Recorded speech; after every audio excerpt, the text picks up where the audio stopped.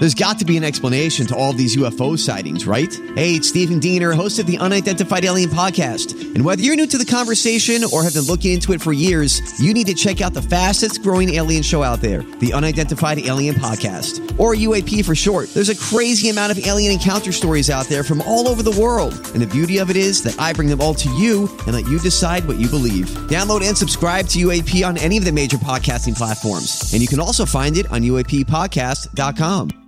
Hi, everybody. This is Adriana Trajani. I'm the host of You Are What You Read. I have the privilege of interviewing luminaries of our times about the books that shaped them from childhood until now. We get everybody from Sarah Jessica Parker to Kristen Hanna, Mitch Albom, Susie Essman, Craig Ferguson, Rainn Wilson, Amor Tolls, you name it, they come, they share. New episodes of You Are What You Read drop every Tuesday on Apple, Spotify, or any major streaming platform wherever you listen to your podcasts.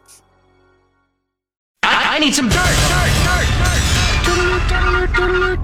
This is a My Talk Dirt Alert. Up-to-the-minute entertainment and pop culture news heard at the top of every hour on My Talk 107.1. Yeah, that's really great. Could you please tell us what's going on? Well, the Grammy Awards were last night, and people actually won Grammy Awards, believe it or not. I don't remember that part. Just one person won all the awards. That's true. Well, that one person was Billie Eilish. She won 5 Grammys last night, including Album, Song, and Record of the Year, plus Best New Artist. And at 18 years old, she is the youngest person to be nominated for and win all 4 of those honors. So big congrats to Billie Eilish. She came out, she's basically come out of nowhere. She really has. And truthfully, she was not kidding when she says she just makes music in a bedroom with her brother. It sounds dirty, but they really live in their family house. Music with my brother. They live in their family house and they make their music in the bedroom. Yeah.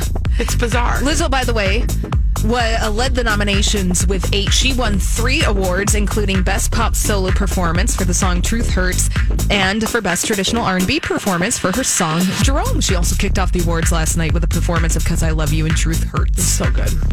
She's so amazing. Yeah. Team Lizzo. What else do you need to say? Nothing. Lizzo. Yes, exactly. And at the box office this weekend, another top of the box office performance for Bad Boys for Life. It was number 1 for a second straight week, earning $34 million. Wow. 1917 came in second place with $15.8 million. I need to see that. I want to see that. I know, me too. Yes. By all means, it looks like it's going to be an Oscar winner this year. Yeah, for sure. And finally, another day, another live action, quote unquote, live action Disney remake. This time, it's Bambi. It's going to be CGI, so it's not live action. No. It's just computer I was animated. say, that's not actual live action. No. That's like what they tried to say about Lion King, right? Yeah. Well, so it's not live action. It's just a computer animated version. Bambi is up next. They've got screenwriters locked in. And Do they have voices yet? No. Okay. The original Bambi came out back in 1942. I never have been able to watch that movie all the way through. Really? It's so sad. I can't handle it. That and Dumbo. I can't do them. Ooh. I know. Sad. I know. Oh, all right. Well, that's all the dirt this hour. For more, check out MyTalk1071.com or download the MyTalk app.